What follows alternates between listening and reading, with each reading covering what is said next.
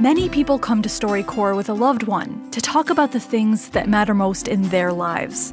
But for some, finding someone to even have that conversation with can be tough.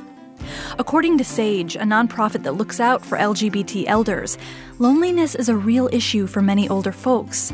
1 in 3 live alone, and half who have considered living in a senior home say they feel like they'd have to go back into the closet. And so for this week's episode, we brought StoryCorps to a special place in Philadelphia's so-called Gayborhood. It's the StoryCorps podcast from NPR. I'm your host, Jasmine Morris.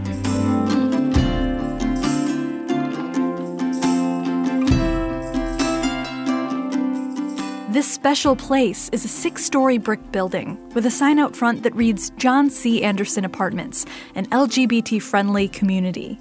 It's an affordable housing complex for those over the age of 62, and the majority of the people who live here identify as lesbian, gay, bisexual, or transgender. And you're about to meet 8 residents who've all led very different lives, but ultimately ended up here in this one building to live out their golden years together.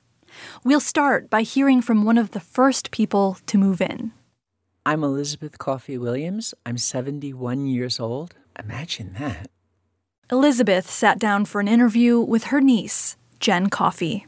When I first came out to my family, it was the late 60s, and a lot of the words that they have today, like transgender and non-binary, they didn't have them. Yeah. You know, now that I think about it, all of the fruits and nuts were already on the tree, but they just hadn't been assigned names.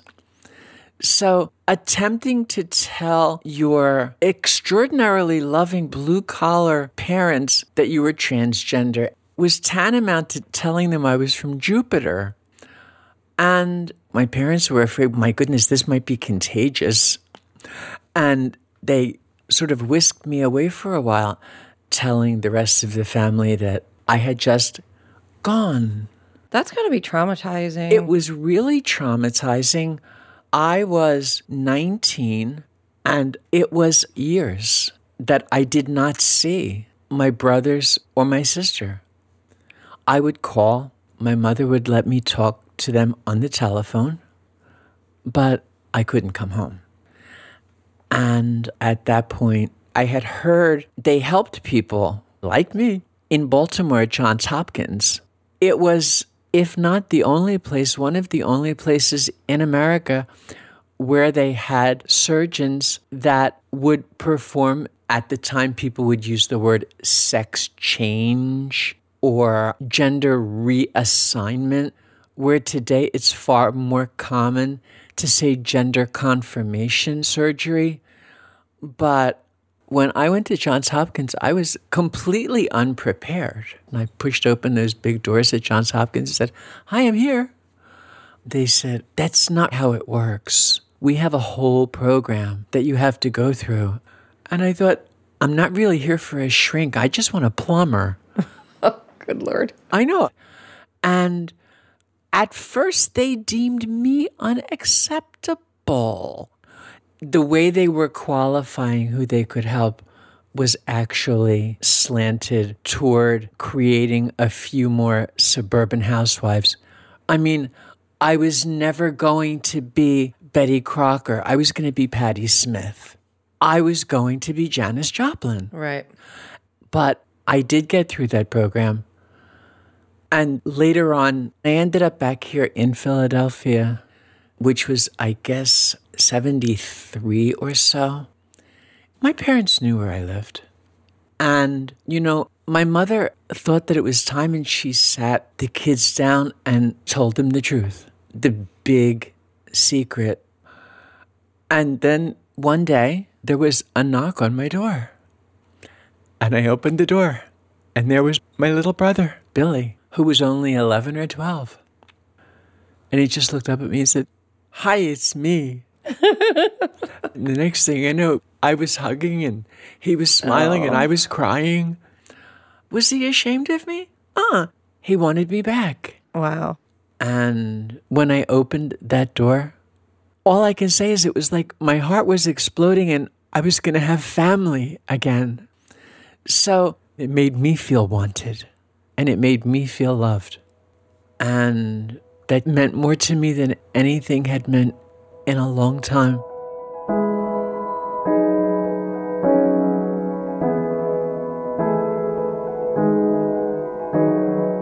That's Elizabeth Coffey Williams with her niece, Jen Coffey.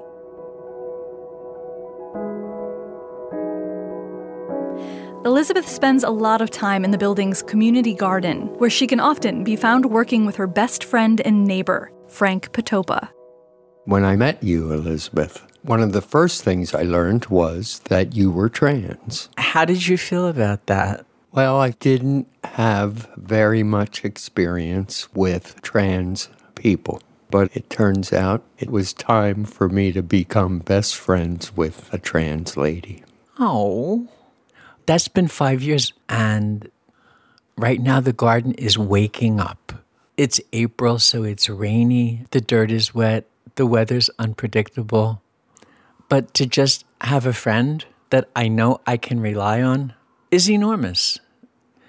Whether we're dressing up and going to some swanky little do once in a while, or whether I'm covered in mud, you still have the same smile for me, and that means the world. I feel really safe when I'm with you. Same here. Something that I always notice when someone walks in come June when it looks like paradise out there, you never say, "Look what I did." You kind of just smile and say, "Hi, welcome to our garden." Yeah, it's part of what makes this place wonderful, but it also shows what a bunch of old LGBT people can get done.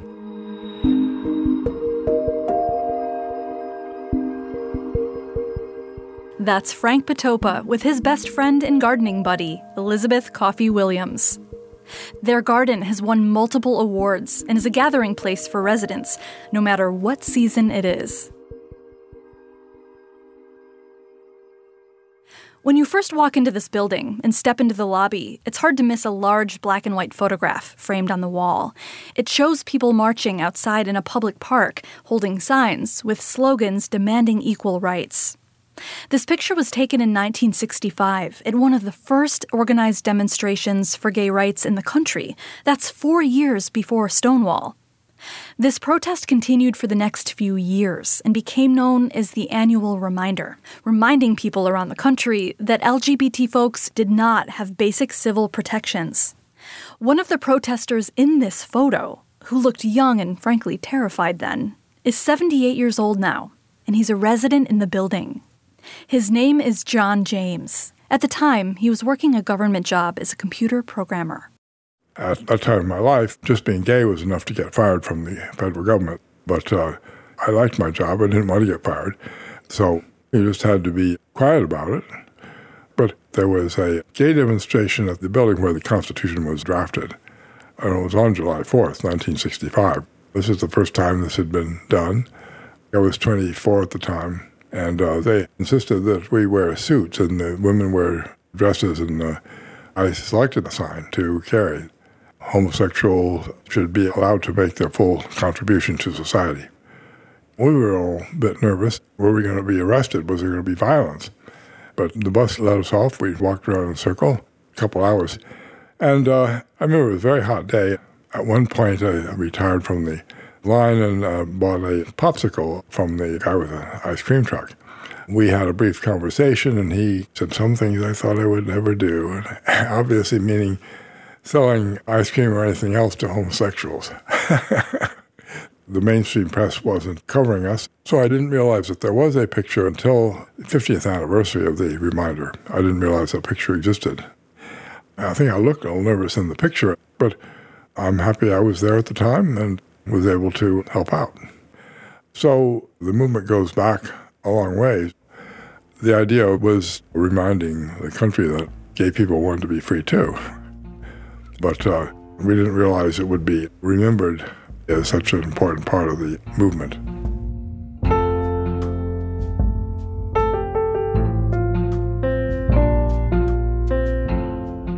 That's John James remembering the 1965 demonstration that became known as the Annual Reminder.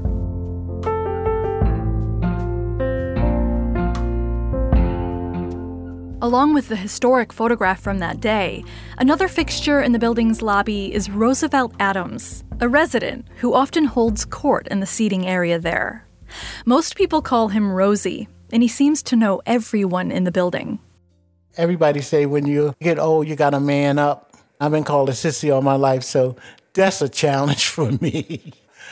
I think I realized I was gay since birth.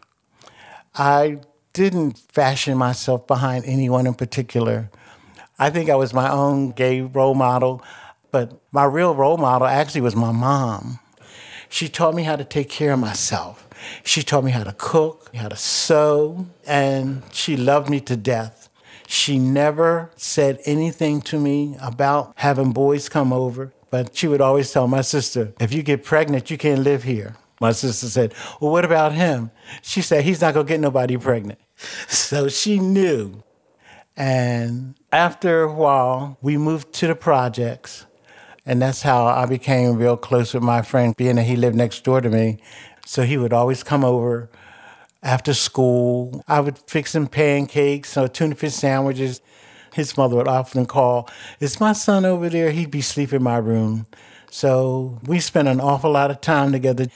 After a while, we started seeing each other, which I found it to be an American dream. Who doesn't want to fall in love with the boy next door? It was a good relationship. And we've been friends now for 53 years.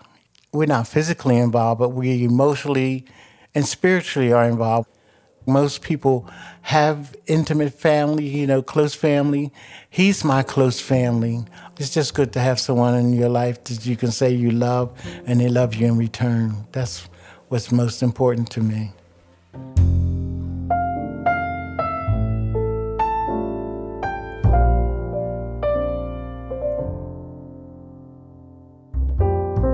That's lifelong Philadelphian Roosevelt Adams. We'll get to know more residents of the John C. Anderson Apartments after this short break. Stay with us.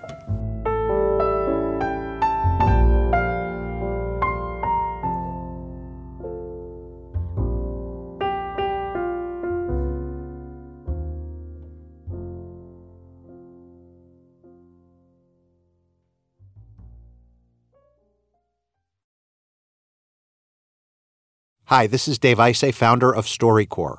Support for this NPR podcast and the following message come from the all-new 3-row Subaru Ascent. There's room for 7 or 8 passengers and a choice of second-row captain's chairs or bench seating.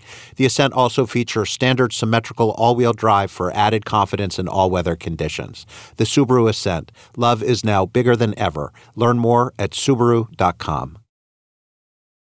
Now, I hope and expect this to be the only time that I will speak to you in this manner. I would not provide information beyond that which is already public in any appearance before Congress. Special counsel Robert Mueller isn't getting his wish. He's set to testify about his investigation into Russian interference and possible obstruction of justice by President Trump. Afterwards, the NPR Politics podcast is going to be there to break down everything you need to know about what he says. Welcome back. Even with a community like the one at the John C. Anderson building, it can still be hard to make new friends. And so next, we'll meet 2 of the more recent residents who took their StoryCorps interview as an opportunity to get to know each other better. Hi, my name is P.C. Wilson. My name's Catherine. The first time we met, I think you were moving in, and you introduced yourself to me. I said, PC, does that stand for pretty cool? And you said, pretty cute. When I first moved in here, I didn't realize how isolated I was, really. Yeah. Meeting new people now is hard for me, but it's also fun. I'm more relaxed around people now, and I think being here has helped do that. But I still worry about what's it going to be like when I really get to a point where I'm not able to take care of myself. I don't have children.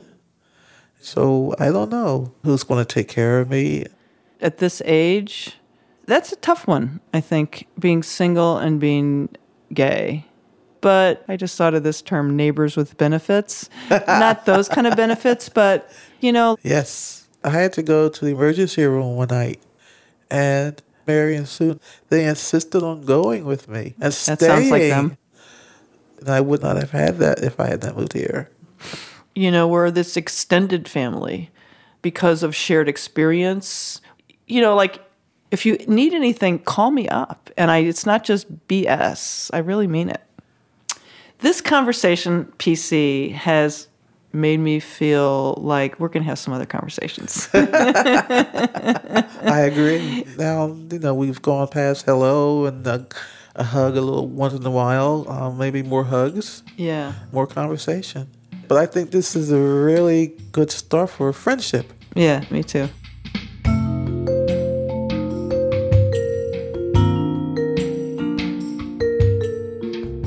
That's PC Wilson with her neighbor and new friend, Catherine Ellen. They recorded their interview in Catherine's apartment, which is just across the hallway from Mary Gross and Susan Atlas, who they mentioned in their recording. Mary and Susan first met years ago when their lives looked completely different. Here's Susan. I grew up in the 40s and 50s, and the thing was get married, have babies, and I did what I was supposed to do. I was not in touch with my feelings. I didn't know I had any, but I was heading into a severe depression. And when I finally found out what a therapist was, she asked me something about, what do you feel about women, or something like that. It was a 55-minute session, and for 54 minutes, I didn't speak a word. Wow. And I just said, lesbian. And she said, time's up. I'll see you next week. So I picked a lesbian coming out support group that was far away from home. You were one of the last ones to walk in. I remember it just seemed like a hush came over the room. I was intrigued instantly. I built up my confidence to give you a phone call. And when you called me, I was shivering in my boots. This woman wants to go out with me. I sure did. Oh, my God, what do I do now? On that first date, we started talking, and we just couldn't stop. So we've been talking ever since. I think I was 51 when we met. Luckiest day in my life.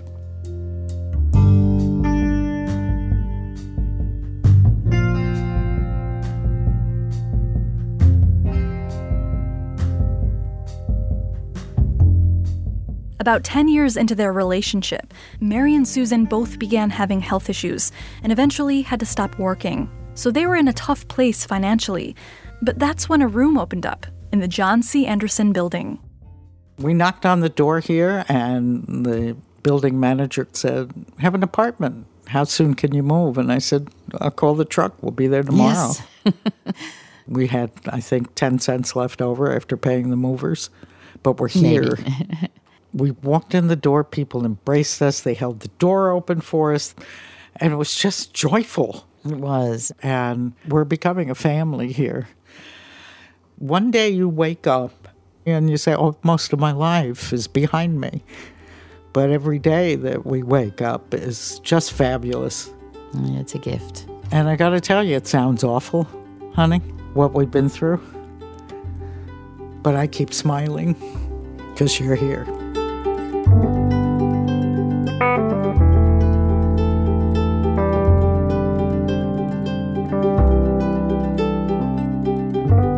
That's Mary Gross and Susan Atlas at StoryCorps in Philadelphia, Pennsylvania, who live in one of the 56 LGBT-friendly apartments in the John C. Anderson building.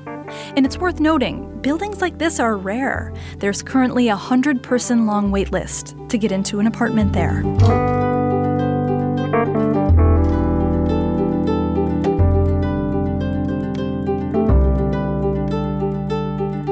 That's all for this episode of the StoryCorps podcast. Special thanks to all the residents of the John C. Anderson Apartments for welcoming us with open arms. This episode was produced by Judd Esty Kendall, Danielle Roth, and me. Afi Yellowduke is our production assistant. Our engineer is Jarrett Floyd. Natsumi Ajisaka is our fact-checker. You can see that photo we mentioned earlier, the one that hangs in the lobby of this building, featuring one of the residents marching in the very first annual reminder, on our website, storycorps.org. And remember, we're asking you to pick up your mobile device and record stories of LGBTQ elders in your community using the StoryCorps app. Head over to storycorps.org/outloud to learn more. For the StoryCorps podcast, I'm Jasmine Morris. Thanks for listening.